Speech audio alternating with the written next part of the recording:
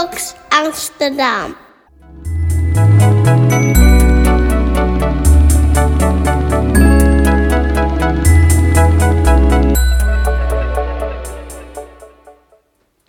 Hallo allemaal, welkom bij weer een nieuwe aflevering van Talk That Science hier op Eccobox Radio. Talk That Science is een maandelijke podcast waarin we wetenschappelijke onderwerpen buiten de muren van de universiteit bespreken en ons enthousiasme met jullie delen. Ik ben Evelien en samen met Nikki spreken we het komende uur met Geert Timmermans, stadsecoloog bij de gemeente Amsterdam. Welkom Geert, ja, goed dat je er bent. Geert schreef boeken als het Amsterdamse Beestenboek, De Eetbare Stad en meest recentelijk De Vogelatlas. En presenteert ook zijn eigen podcast over de Amsterdamse natuur. Vos en Lommer heet die. En vandaag gaan we het hebben over exoten in Amsterdam. Een exoot is een plant, dier of ander organisme dat van nature niet in Nederland voorkomt, maar er toch is beland. In sommige gevallen kunnen deze soorten het heel goed doen in dit nieuwe milieu en gaan ze zich voorgoed vestigen. Een van de bekendste Amsterdamse exoten is de halsbandparkiet. Je ziet ze bijvoorbeeld tegenover het OVG in het Oosterpark, in het Amsterdamse Bos of in het Vondelpark. Maar eigenlijk kun je de opvallende groene vogel overal wel zien rondvliegen in Amsterdam. Ja, en voordat we aan jou wat gaan vragen over de halsbandparkiet, wilden we een stukje afspelen van een opname van geluiden van de halsbandparkiet. Volgens mij hoor je ook andere vogels tussendoor, maar dat moet je zo dan maar zeggen. Je stelt me wel op de proef meteen. Oh, wacht.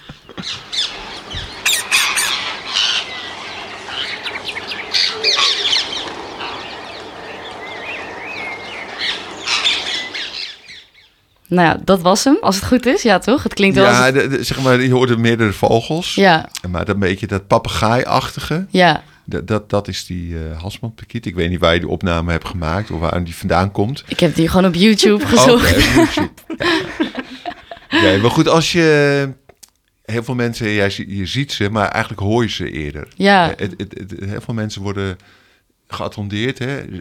Horen is zien. Hè? Dat is ook ooit eens een titel van een vogelboekje. Je hoort eerst en dan ga je eens kijken wat je ziet. Ja. En dat is vooral bij de halsbandparkiet natuurlijk het geval. Maakt een behoorlijk lawaai. En zelfs mensen die behoorlijk doof zijn, horen nog steeds. Ja, hij zit in de lage tonen. Hè? Je hebt heel veel vogels die met hoge tonen roepen. En die hoor je al niet meer. Hè? De ijsvogel of vuurgoudhaantje. Ja, oké. En dat is ook wel leuk dat ik doe veel lezingen voor allerlei clubs. En vaak ook wat oudere mensen. Die zeggen, ik hoor alleen nog maar eksters en halsbandparkiet. Ja. Die zien ze dan. Maar dat heeft te maken omdat ze die nog horen. En die anderen zijn er ook wel. Ja, maar die horen ze niet meer. Oh ja. Ja, oké. En dus de halsbandparkiet komt oorspronkelijk niet hier vandaan. Waar komt hij vandaan? Nou, oorspronkelijk komt hij zeg maar uit India, Nepal, die kant op. En ja, hij is als kooivogel richting Europa gekomen. Hè? Dus, is dat hoe het is gegaan? Waarschijnlijk wel. Okay. Je ziet... Kijk, het eerste geval van een halsbandparkiet in Nederland... dat wordt beschreven in 1968, ergens in Den Haag. Wow. En onze eerste halsbandparkiet in Amsterdam, 1976. Een kleine populatie in het Vondelpark. Ja. Het is een beetje onduidelijk van hoe die daar nou zijn terechtgekomen. Ontsnapt, bewust losgelaten. Maar wat je wel ziet, is dat eigenlijk door heel Europa...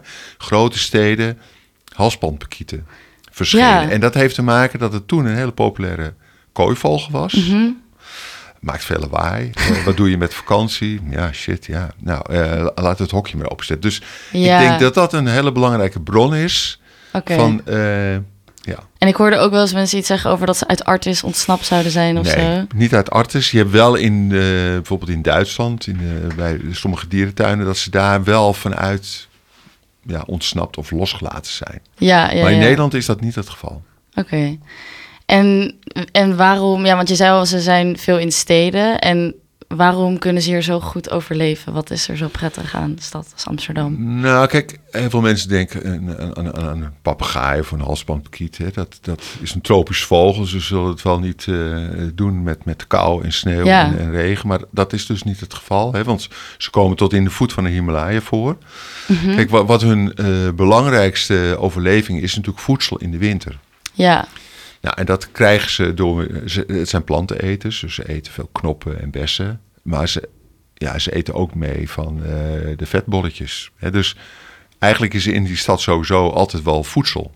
Ja, En daarvan uit kan je dus je populatie opbouwen en dan zeg maar de rest van Nederland veroveren. Ja, en is het ook zo, passen ze gewoon prima in het ecosysteem van Amsterdam of verdringen ze ook andere vogelsoorten of andere soorten? Ja, sommige mensen hebben een aversie tegen de halsbandparkiet. Waarom? Nou ja, omdat, wat jij ook net zegt, het is een holebroeder. En ze kunnen niet zelfs als spechten een hol maken. Okay. Dus ze moeten altijd iets veroveren en dat, zeg maar, ze hebben natuurlijk wel een hele krachtige snavel. Daarmee kunnen ze het een beetje groter maken en uitvreten. Dat ze dan eigenlijk de grote bonte specht en boomklever en koutje, dus zeg maar die holebroeders, dat die zouden verdringen. Maar dat zie je eigenlijk niet in de aantallen van die vogels terug. Met al die vogels gaat het ook goed. Je ziet wel eens gewoon het gevecht in het park of ergens, dat wordt geknokt. Want wat voor een hol gebruiken ze dan? Nou ja, ze moeten erin kunnen. Dus je moet denken dat is 1 centimeter of 4 groot. Ja. En soms mag het groter zijn. En dan is er een soort grote diepe kuil waar dan zeg maar de eieren in worden gelegd en waar ze kunnen broeden. Maar ze kunnen ook net zo goed... In een boom? Of... In een boom, ja, in een boom. Maar ze kunnen ook, zeg maar in India zitten ze ook gewoon in rotsen en gebouwen. Dus met spleten en gaten. Oh, ja. Dus als we hier veel gaten in een gebouw zouden aanbrengen, dan zouden ze daar ook gaan zitten. Ja. Dus dat is een beetje... dus tegenstanders van... exoten, die wijzen hier dan op van gaat dan slecht met die anderen, maar dat heeft eigenlijk het getal nog niet uitgewezen. Oké. En in het voorgesprek zei je al iets over de grote Alexanderparkiet, die dus nog nieuwer is. Ja. En die ziet er echt meer uit als een papegaai. Nog, die heeft een beetje zo'n rode vlek in zijn veren. Ja, die is gewoon forser. Ja, oké. Veel forser. En hij heeft inderdaad zo'n rode schoudervlek. Ja. En de snavel is ook veel krachtiger. Hij maakt ook een heel harder, veel meer papegaaiengeluid. Ja. Nou, we hebben daar, zeg maar in Amsterdam hebben we er ongeveer zo'n kleine 5500 halsbandparkieten. En ik denk dat we voor die grote Alexander op zo'n 400, 500 zitten. Ja. Alleen het verschil tussen de halsbandparkiet en de grote Alexanderparkiet is natuurlijk niet alleen het formaat. En het is, qua gedrag zijn ze eigenlijk identiek, hè? Ook een holebroeder, bla bla. Maar de halsbandparkiet heeft echt al natuurlijk vijanden. Dus die wordt ook gewoon belaagd door bijvoorbeeld de slechtvalk. Die gewoon overal in de stad broedt. Die leven ook in de stad? Ja, als je vanuit de Spiegelstraat, Spiegelgracht, het Rijksmuseum doorgaat, dan heb je 2 torentjes. En het linker torentje heb je een klok. Ja. En onder de klok, daar is een kast aangebracht en daar broedt wat cool. de slechtvalk. Ja, er is een livestream van, toch? Ja. Oh, en, dat je die eieren kon zien uitkomen. Ja, hoe heet dat? Beleefde lente. Ja. En die heeft dan door Nederland verschillende vogels, volgen ze dan. Hè, vanaf het nest maken tot uitvliegen. En dit jaar, of vorig jaar eigenlijk moet ik zeggen, hadden ze de halsbandparkiet, of de slechtvalk gekozen voor het Rijksmuseum. Ja. Maar er zijn meer slechtvalken in Amsterdam. Ook ABN AMRO zit er eentje in. We hebben iets van 7 paar. Okay. En die jagen dus actief, niet alleen op halsbandparkieten, maar ook op meeuwen en duiven. Ja. Dus die halsbandparkiet die past zich ook aan op dat gedrag van die slechtvalk. Hè. Ze vliegen ook heel anders. Ja. Maar die grote Alexanderparkiet is eigenlijk net even te groot voor die slechtvalk. Ja. Dus er is nog niet een soort natuurlijke vijand. Oké. Dus ik ben benieuwd hoe dat het gaat ontwikkelen. Proces zich gaat ontwikkelen. Oké, spannend. We gaan nu een liedje spelen. Het heet Parakeet. En het is opgenomen in Club Tropicana, dat ooit in Amsterdam zat. Volgens mij zit het er nu niet meer. Maar het is wel toepasselijk, want het is opgericht door Max Wojski, waarvan dit lied ook is, in de jaren 70. En het gaat over parkieten. En in de jaren 70 kwamen die parkieten dus vooral hier. Het is een gezellig tropische nummer.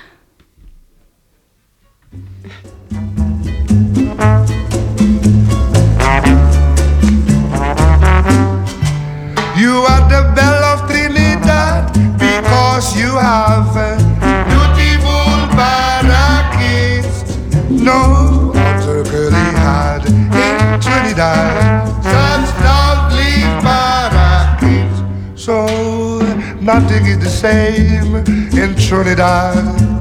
Everything is quiet, looks very sad. Nora moved away with her two big birds. All the women talked, just what you heard.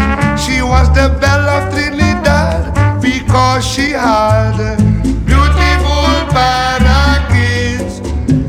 No other girlie had in Trinidad such lovely parakeets. So well her papa said, it's time you wed. Get right out and get yourself a man. Without many words, with her two big birds, Nora moved away with her Trinidad chum. She was the belle of Trinidad because she had beautiful parakeets. No other girlie had in Trinidad such lovely parakeets.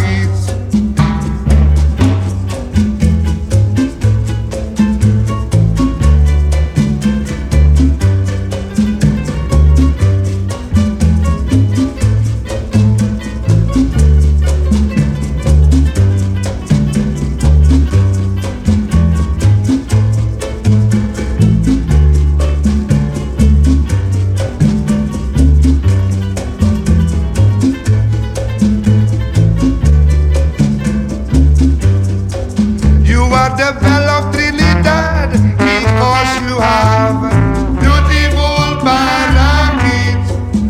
No other girlie had in Trinidad such lovely parakeets. Now the moral of the story, women, I tell you, when you're growing old and ugly too, get yourself two birds and the mother will do. Then your future husband will be singing to you. You are the belle of Trinidad because you have beautiful parakeets. No other girlie had in Trinidad such lovely parakeets. Zo, in het volgende blok gaan we het hebben over een andere diersoort die je wel eens tegen zou kunnen komen op je rondwandeling door Amsterdam. En dat is de Amerikaanse rivierkreeft. Het kreeftje is zo'n 15 centimeter en heeft naast zijn scharen 10 poten. En vooral bij nat weer gaan ze aan de wandel, als ik het goed heb begrepen uit je boek. Nou ja, zoals de naam al zegt, komen ze uit Amerika. Dan vraag ik me af, hoe komen ze nu in Amsterdam terecht? Nou ja, kijk, het is inderdaad een 10-potige, inclusief de scharen overigens. Hè? De scharen zitten erbij. Die scharen tel je mee. 2 scharen dan? 2 knijpers, scharen, ja. Net zoals bij krabben, hè? Dus 2 dingen. En dan hebben ze nog poten waar ze mee kunnen wandelen. Goede correctie. Nou, voor de nou, je zei het al, Amerikaanse rivierkreeft, maar het zijn er eigenlijk verschillende. We zijn ooit begonnen, de eerste die we hier hadden in... ook in de jaren 60, 68 in Limburg en later kwamen ze ook wel in Amsterdam voor. De gevlekte rivierkreeft.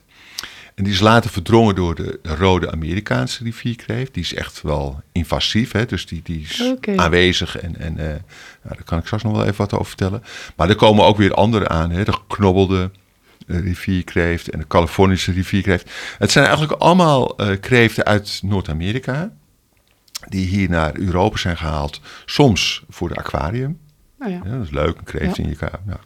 Maar goed, dan heb je hem zo'n jaar en denk je, ja, dat beest sloopt de hele bak, dus weg ermee. Maar ook wel voor het vlees, hè, voor de kreeften. Kijk, in Europa komen 5 soorten kreeften voor. Waarvan de bekendste in Nederland, dat is dan de Europese rivierkreeft. Dat is gewoon een grotere. Ja, die is ongeveer ook even groot als die rode Amerikaanse. Die werd gekweekt, maar die is heel gevoelig voor vervuild water enzovoort. Nou, toen dachten ze, als we nou met die andere beesten hier naartoe gaan, dan hebben we een vervanging. Maar wat je ziet is dat die kreeften eigenlijk het goed doen. Kunnen ook wel tegen redelijk vervuild water. Dus, want in Amsterdam kwamen vroeger nooit kreeften voor. Nee. Dat is eigenlijk een nieuwe soort. Maar wat het nadeel is van die kreeft is dat ze een schimmel bij zich dragen, waar zij resistent voor zijn, maar alle Europese soorten niet. Vergelijk het, toen wij naar Amerika gingen met de griep en in contact kwamen met de inheemse bevolking, Indianen, die gingen gewoon dood van de griep.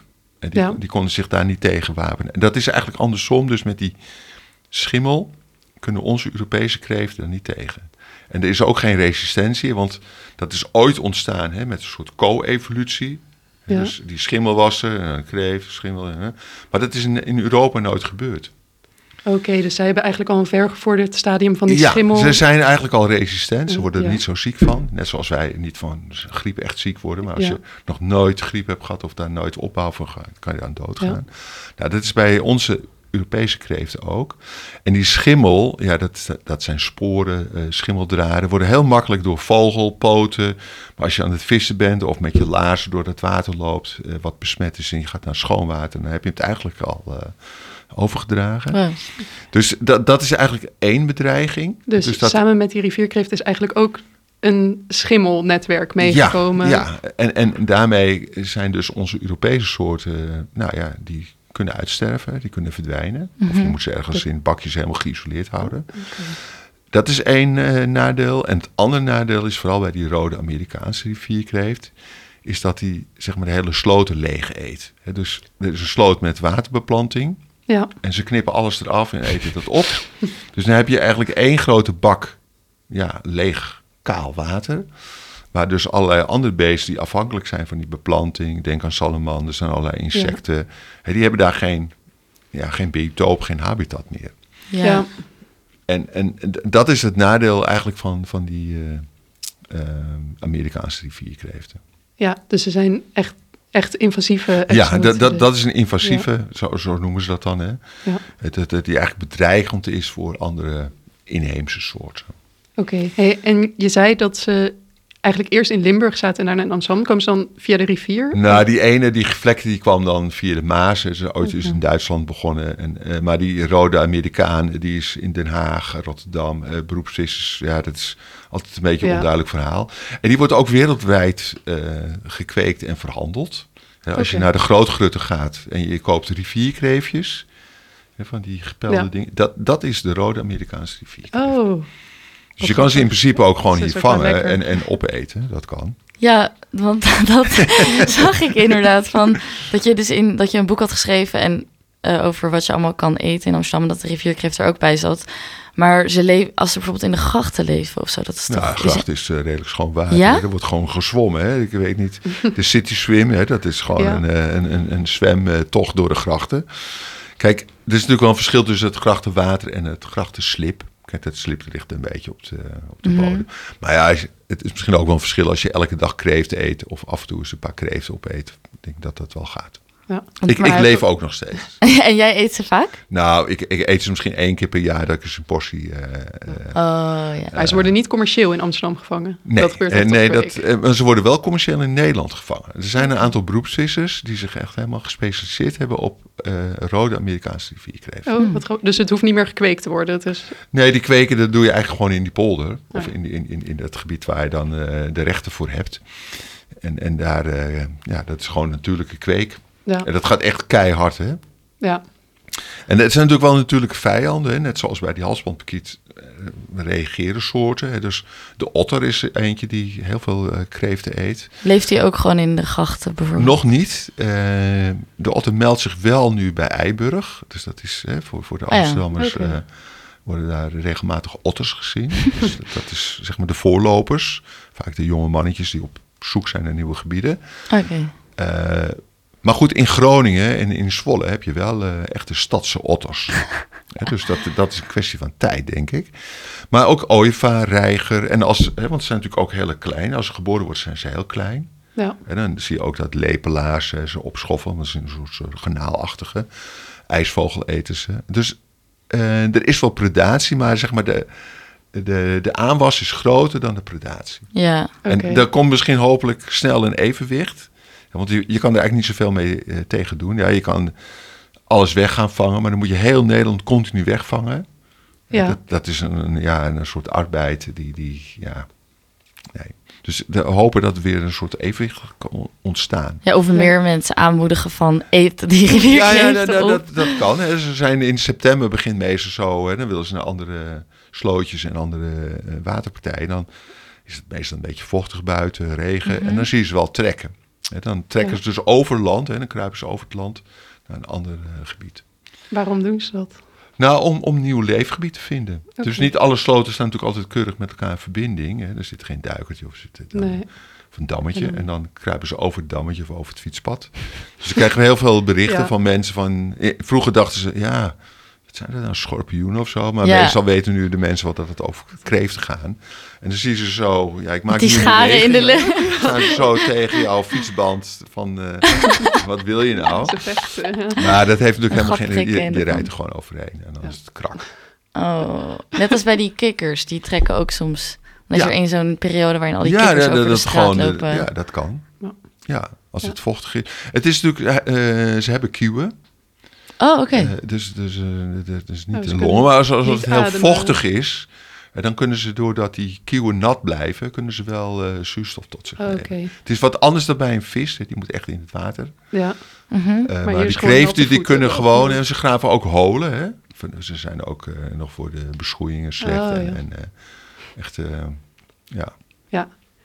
Misschien heb jij wel de gouden tip... voor waar je deze... rivierkreeften kan vangen. En hoe? Nou, er zijn, ik heb bijvoorbeeld in de Watergasmeer bijvoorbeeld heel veel rivierkreeften. Maar eigenlijk door heel Amsterdam. Alleen, er zijn natuurlijk plekken waar het wat makkelijker gaat om ze te zien of bij de oever te komen.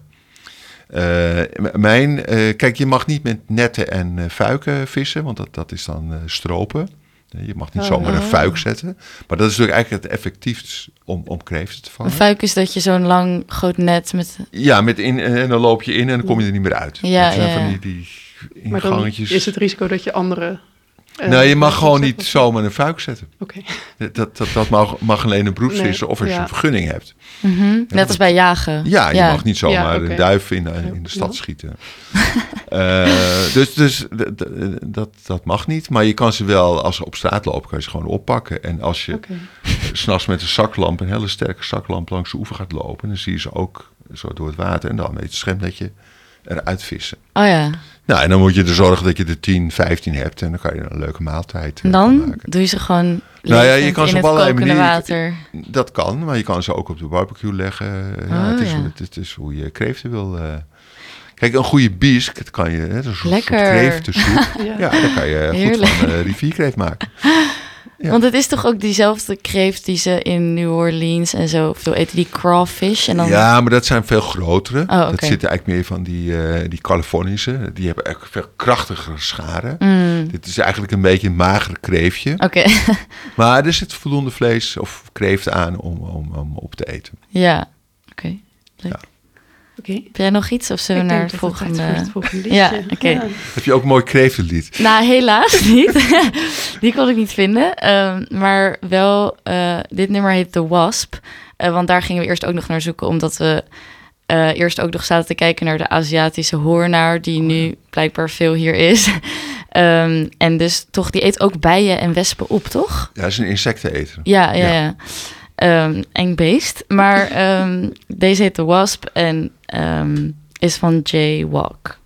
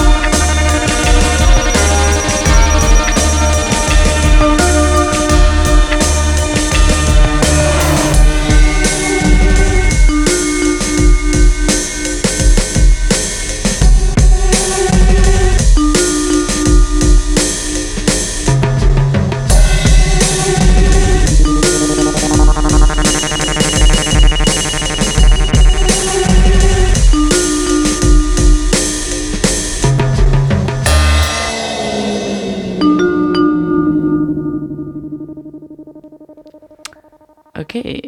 Nou, net tijdens het nummer wou ik nog even noemen. Want ik noemde dus net die Aziatische hoornaar. En Geert zei dus net dat er blijkbaar drones worden gebruikt om die op te sporen. Wordt dat door de gemeente gedaan? Nou, nee, door bestrijdingsclubs. Oké. Dus drones om ze op te zoeken, maar eigenlijk ook vooral om ze te bestrijden. Ja. Dus je kan dus met zo'n drone kan je heel dicht bij het nest komen. En Ja. dan kan je dan even veel gif erin spuiken, wat dan ook.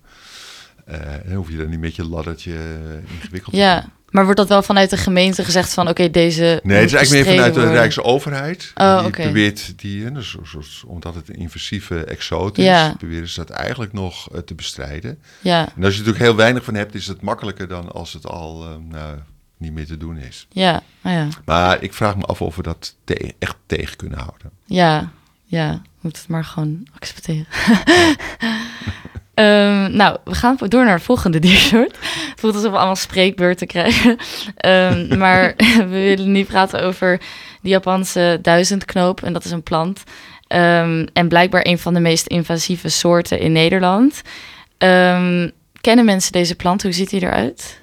Nou, het is een plant die ongelooflijk groot kan worden. Hè, wat tot 3 meter.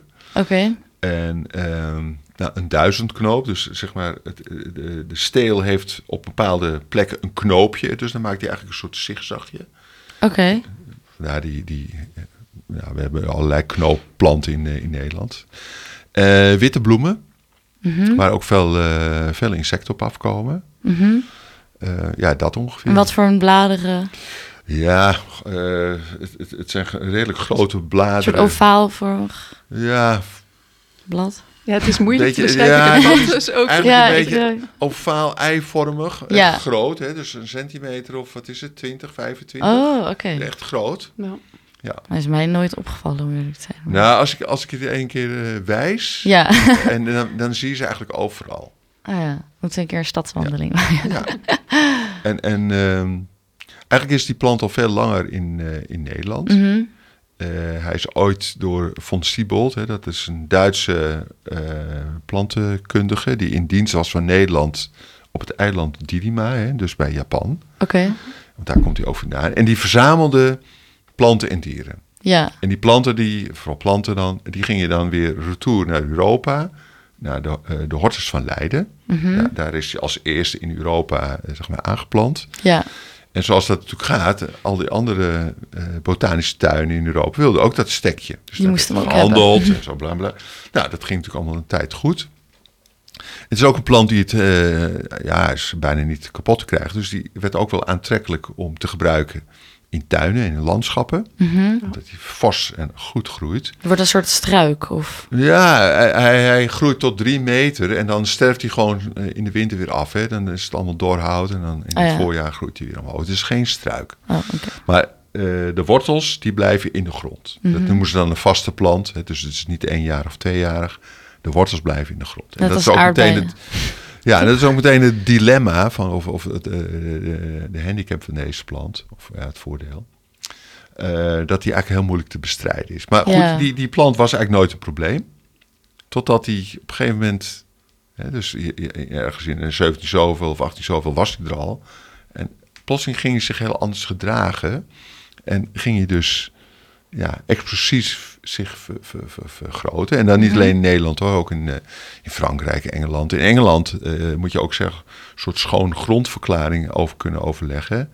Dat op jouw terrein, als je je terrein of je huis wil verkopen, dat er geen Japanse duizendknoop groeit. Wow. En waarom is hij zo'n bedreiging? Het is eigenlijk een plant die, als je hem ergens in een tuintje zet, vlakbij je fundament, en dan kan hij gewoon echt zo krachtig groeien dat hij dat fundament kapot maakt. Of in kaden of in wegen. En dus zeg maar een soort Die wortels. economische schade. Zijn dat de wortels? Ligt het daar? De wortels, Ja. ja. En invasief in de zin dat zeg maar onze inheemse planten eigenlijk verdringt, waardoor er eigenlijk alleen maar Japanse duizendknoop groeit. Ja.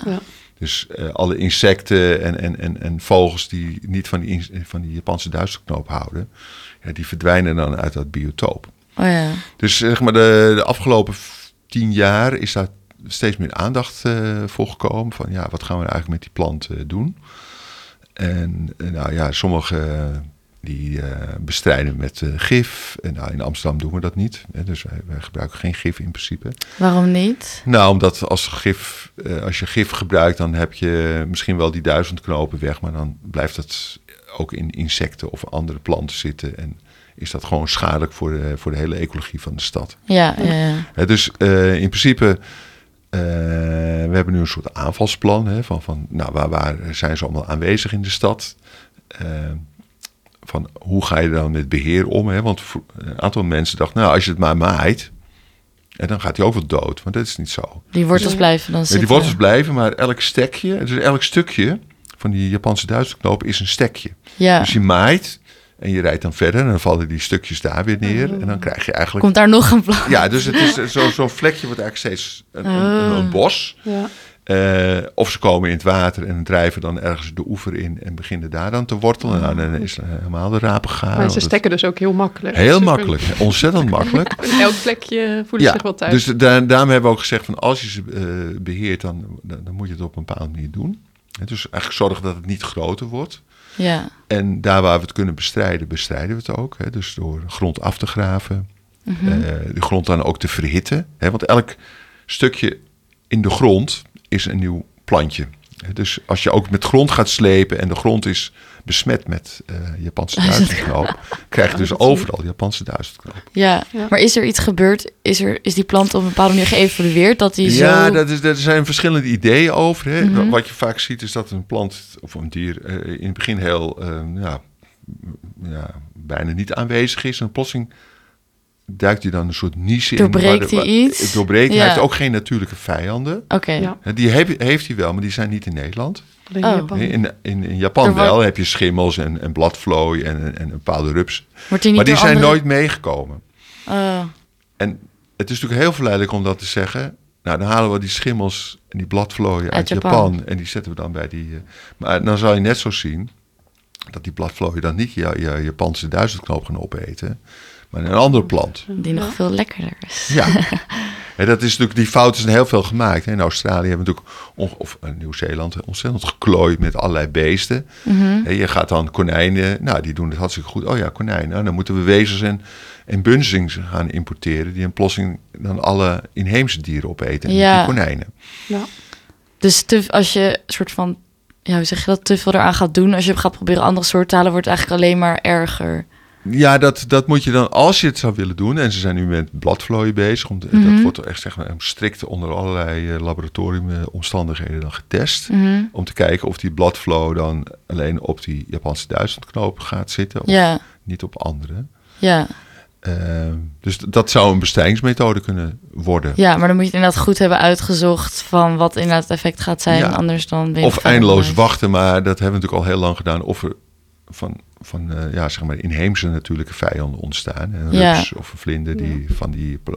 Maar ik bekijk ze ook altijd en ik zie eigenlijk nooit dat er echt gaatjes of andere vragen in zo'n Japanse duizendknoop aanwezig is. En waar kan je ze eigenlijk zien? Staan ze gewoon in het Vondelpark en zo?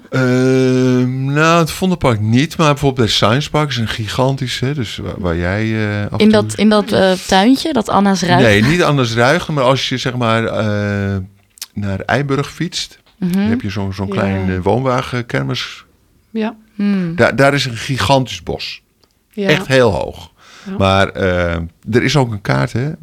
De maps.amsterdam.nl kaart. Maps.amsterdam.nl, ja. En dan specifiek voor Japanse duizendknoop. Dan kan je dus alle locaties die bij ons bekend zijn, die staan op die kaart. Kan je dat voor allemaal diersoorten en plantensoorten? Niet voor alle, maar we zijn wel bezig om heel veel dingen daar op die maps kaarten neer te zetten. Dus je kan ook kijken van, hé, mijn duizendknoop staat er nog niet op. Dan en ik zie hem ja. Hoe kan dat? Nou, er staat ook, als je daar naartoe gaat, dan staat er ergens een meldpunt. Je kan een mailtje sturen. Okay. En dan wordt die eerst bekeken, is dat een goede waarneming? Hè? Want heel veel mensen halen ook nog wel eens soorten door elkaar. En dan blijkt het iets anders te zijn. Ja. Dus er wordt al even getest, is het inderdaad een Japanse duizendknoop? Ja.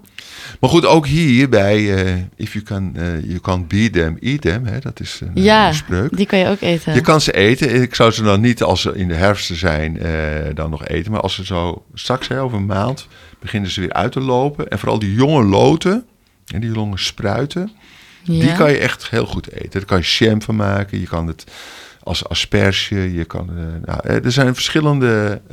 Dus dat ziet er ook een beetje uit als een asperge, zo'n scheut. nou, als ze komen uit en dan gaat dat blad uitrollen. Mhm. Dus als die spruit nog jong is, dan Ja. is dat nog echt een mooie spruit. Ja, oké. Ook- en dan is ook heel zacht. Want als er wat verder in het jaar, dan wordt het gewoon verhard. Hè? Dan worden Ja. ook die nerven hard. Wordt een beetje bitter en ja, hard. nou niet zozeer bitter, maar dan heb je allerlei van die nerven in je mond Ja. die je niet weg kan krijgen. Ja, Dus je moet, als je ze, of je moet niks, maar als je iets wilt doen, dan zou ik zeggen in het voorjaar aan de slag met Oké. de Japanse duizendknopen. en het smaakt dus een beetje zoet. Naar... Nee, je moet het meer denken aan de smaak van rabarber. Oké, Dus je kan het met suiker natuurlijk allerlei lekker. effecten geven. Ja. Want rabarber is heel duur en niet veel Ja. te krijgen. Nee, dus eigenlijk. ik zou gewoon goed opletten. En dan moet je alleen even opletten, want ze groeien natuurlijk overal. Of daar niet een hond of iets anders tegenaan staat.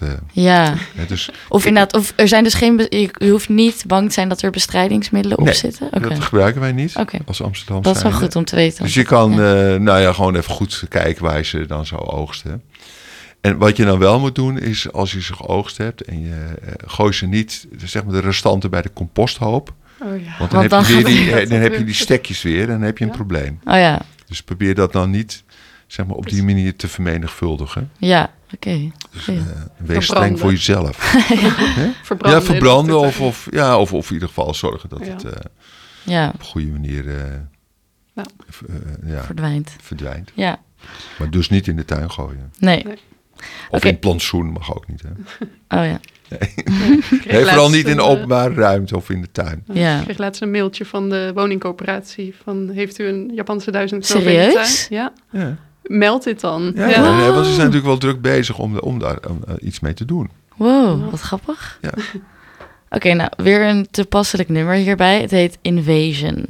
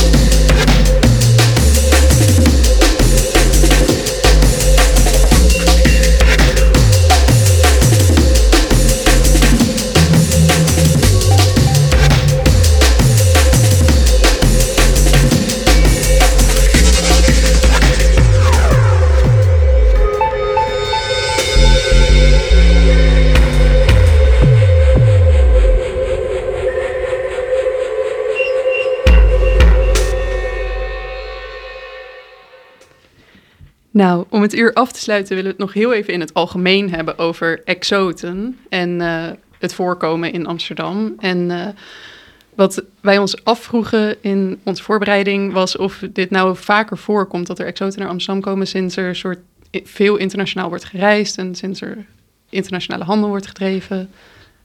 Komen exoten vaker voor? Ja, zeg maar het wat jij al een beetje aangeeft door handel en het slepen van grondstoffen. Ja. Vanuit China, Japan, Amerika komen er dus veel exoten mee. Onbedoeld. Ja. Bijvoorbeeld rubberen banden die dan uit Japan of China komen. Maar er zit er nog water in, er zit een bepaalde mug in precies. en die komen dan naar Nederland. Of potplanten die in Italië worden gekweekt of in Japan. Er zit grond en in die grond zitten allerlei beestjes die niet in Europa aanwezig zijn. Of omdat we ze heel mooi vinden, beplanten. Sommige soorten haal je echt actief naar Nederland, omdat die het goed in de tuin doen. Hè. Dus Japanse duizendknoop is eigenlijk daar een voorbeeld van. Maar er zijn natuurlijk heel veel dingen waar we gewoon mee slepen. Ja. En soms gaat het goed en heel vaak gaat het niet goed. Ja. En dat zit hem soms ook in die hele kleine beestjes. Die Aziatische horenaar, die is ook meegekomen met transport vanuit naar Azië. Okay. Onbedoeld. Ja. Het is niemand bedacht, we moeten die horenaar hier naartoe halen, want er is niet zoveel enthousiasme voor.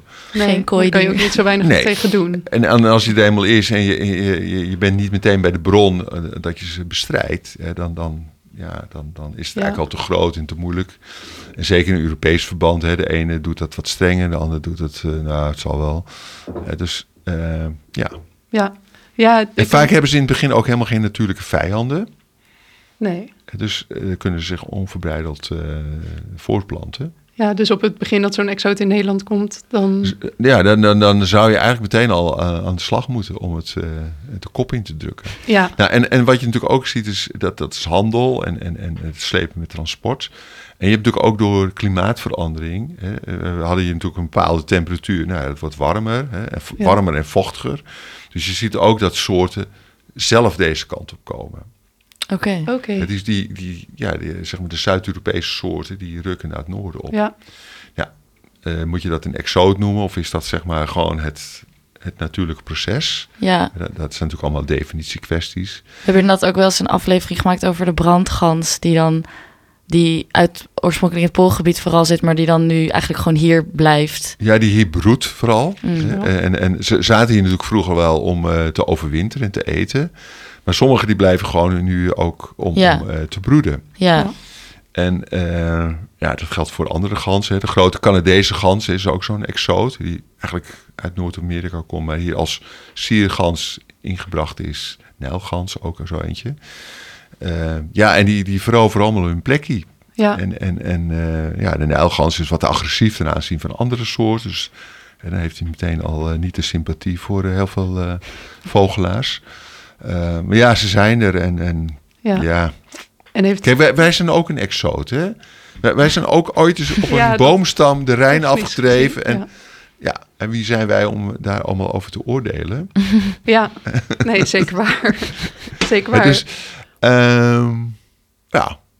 Ja, dus eigenlijk, ik hoorde het ook al een beetje op het begin. Toen had je het over tegenstanders van exoten. En toen dacht ik van, plaats jij jezelf dan als... Nou, ik ben niet zeg maar de voorstander om allemaal exoten hier naartoe te halen.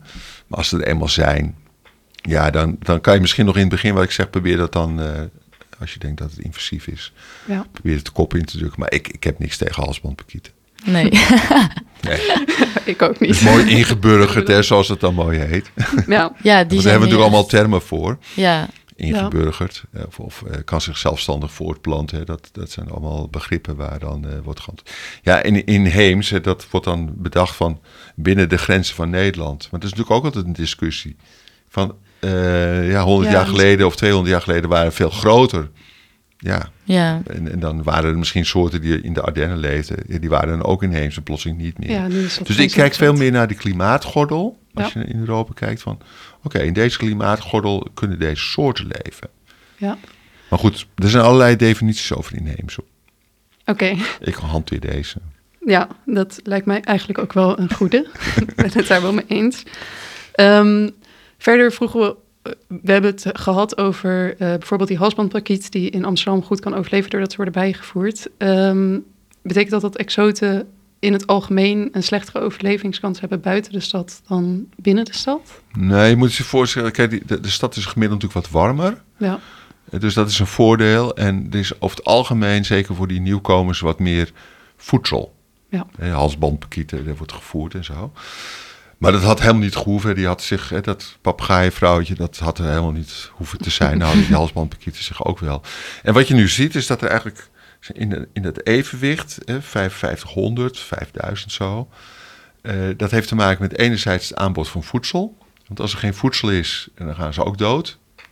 En anderzijds natuurlijke vijanden. Hè. Dus dan ontstaat er een heel mooi evenwicht voor de populatie in Amsterdam. Ja. Wat je wel ziet, is dat die populatie zich naar andere steden gaat uitbreiden. Dus Haarlem, Alkmaar, Hilversum, Amsterdamse Bos. Dus je ziet dat die soort zich gaat verspreiden. De halsbandparkiet. De halsbandparkiet. Ja. En dat geldt natuurlijk eigenlijk voor alle soorten. Ja. Het begint natuurlijk ergens. Ja. Is er tegenstand?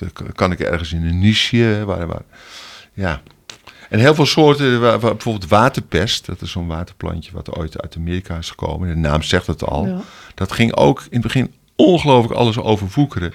En nu is het heel mooi stabiel en is het een onderdeel van de Nederlandse flora. Zonder dat het daar nu, zeg maar, die invasiviteit nog in zich heeft. Nou, Ja. ik hoop dus dat het voor die rode Amerikanen ook gaat gelden. Dat die op een gegeven moment zoveel... Misschien wordt hij ook wel ziek voor iets en er wordt veel gevreten. En dat gewoon weer die sloot zich gaan herstellen. Ja, het is alleen wachten. Ja. Soms duurt het heel lang.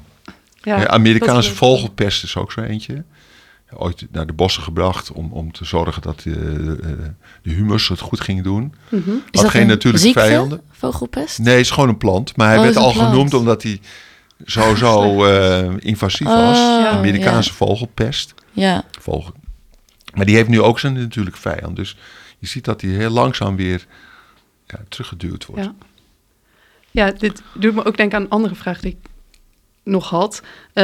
Namelijk of planten zich nou moeilijker kunnen aanpassen dan dieren aan een ander klimaat. Want dat idee heb ik soms. Ik had ook een plantencursus aan het begin van de winter. En de vrouw die dat gaf, die had zo hele specifieke instructies. Want anders overleeft je plant de winter niet. Maar...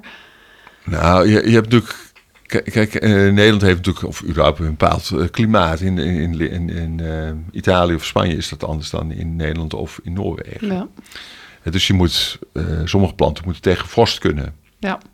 Als je dat niet kan, dan kan je misschien 20 jaar goed doen. Maar als er een keer vorst komt, dan ga je toch dood. Dus het hangt een beetje van de plantensoort af. En of je in een droog milieu kan groeien, of dat je juist wat meer vocht of warmte nodig hebt. Nou, in de stad heb je natuurlijk bijna al dat soort type milieus wel. Ja.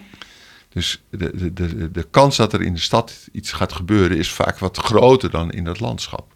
En als hij zich eenmaal in de stad heeft gevestigd, dan gaat hij zich mogelijkwijs verspreiden.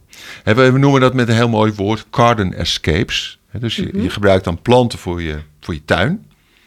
Maar ik denk, ik kan ook wel buiten die tuin groeien. Dus dan zie je eigenlijk dat ze zich gewoon in tussen de stoeptegels of bij andere planten zich gaan vestigen. Ja. Oké. Ja. Grappig. Ik heb als afsluitende vraag opgeschreven of je zou willen dat Amsterdammers op een andere manier met de dieren en planten in Amsterdam zouden omgaan dan dat nu gebeurt. Een boodschap voor de Amsterdammers. Nou, ik probeer zoveel mogelijk toch inheemse soorten te gebruiken. Ja. Want we hebben er heel veel die gewoon hartstikke mooi en goed zijn. Te gebruiken, wat bedoel je? Inheems, bijvoorbeeld in je tuin. Oh, in je tuin, dus plant gewoon de linde, de willig, dat soort bomen aan. En ga niet meteen naar allerlei hele ingewikkelde soorten. En dat is ook gewoon voor de insectenwereld goed. En als het goed gaat met de insecten, dan gaat het ook goed met de vogels en allerlei andere dingen. Probeer je tuin niet altijd winterklaar te maken. Hou je tuin gewoon eens even lekker ruig en ruw. Waardoor ook insecten kunnen overleven, maar ook allerlei amfibieën, egels een plekje kunnen vinden. Want wat doen bladblazen? Dus niet bladblazen. Dus laat bladeren liggen. Ja. Knip niet alles meteen af. Want in die stengels overwinteren ook allerlei insecten. Of zijn juist eitjes of popjes. En er zijn allerlei onderzoeken die heel makkelijk 1000 soorten in je tuin aantreffen. En dat zijn natuurlijk niet de edelherten of de vossen. Maar het zit me vooral in al die kleine beestjes. En dat is wel heel belangrijk. Hè? Die kleine beestjes is het stapelvoedsel voor al die beesten die wij zien. En als dat stapelvoedsel weg is, dus met de insecten slecht gaat, dan zie je ook dat het met de vogels slecht gaat. En uiteindelijk ook met ons. Ja. Want zonder biodiversiteit is er ook geen mens. Ja. En biodiversiteit is gewoon heel belangrijk voor allerlei dingen. Niet alleen voor de bevruchting van gewassen, maar ook voor schoon water, schone lucht, gezonde bodem. En het klimaat uiteindelijk. Uiteindelijk dus ook met het klimaat. Een soort van, als je geen bossen hebt, dan gaat ook de temperatuur gaat anders. Gaat nog verder naar de gallemiezen allemaal. Oké, nou, dan kunnen we het gaan afsluiten. Nou, we hebben dus over 3 verschillende soorten een klein spreekwoordje gekregen. We hebben het gehad over de halsbandparkiet, die eigenlijk gewoon prima is, niet invasief en al helemaal kenmerkend voor Amsterdam eigenlijk, al ingeburgerd. Dan hebben we de Amerikaanse rivierkreeft, waar we wel nog een beetje moeten wachten tot er een stabiele situatie komt, want ze eten alles op en verdrijven andere soorten. En we hebben het gehad over de Japanse duizendknoop, die zo sterk groeit en overal in gaat. En dus ook bijna geen natuurlijke vijanden heeft. Dat die het veel te goed doet. Dus wees voorzichtig met de Japanse duizendknoop. Meld het als je die in je tuin hebt. En eet de Japanse duizendknoop op. En de rivierkreeft. Dat was het denk ik wel. Geert, heel erg bedankt voor je uitleg. Het was heel leuk dat je er was. Ja, jullie ook. Ja. Voor de uitnodiging. Ja, oké. En dan gaan we nu nog naar het laatste nummer luisteren. Het is een jazznummer, The Squirrel heet het, van Ted Dameron Sextet.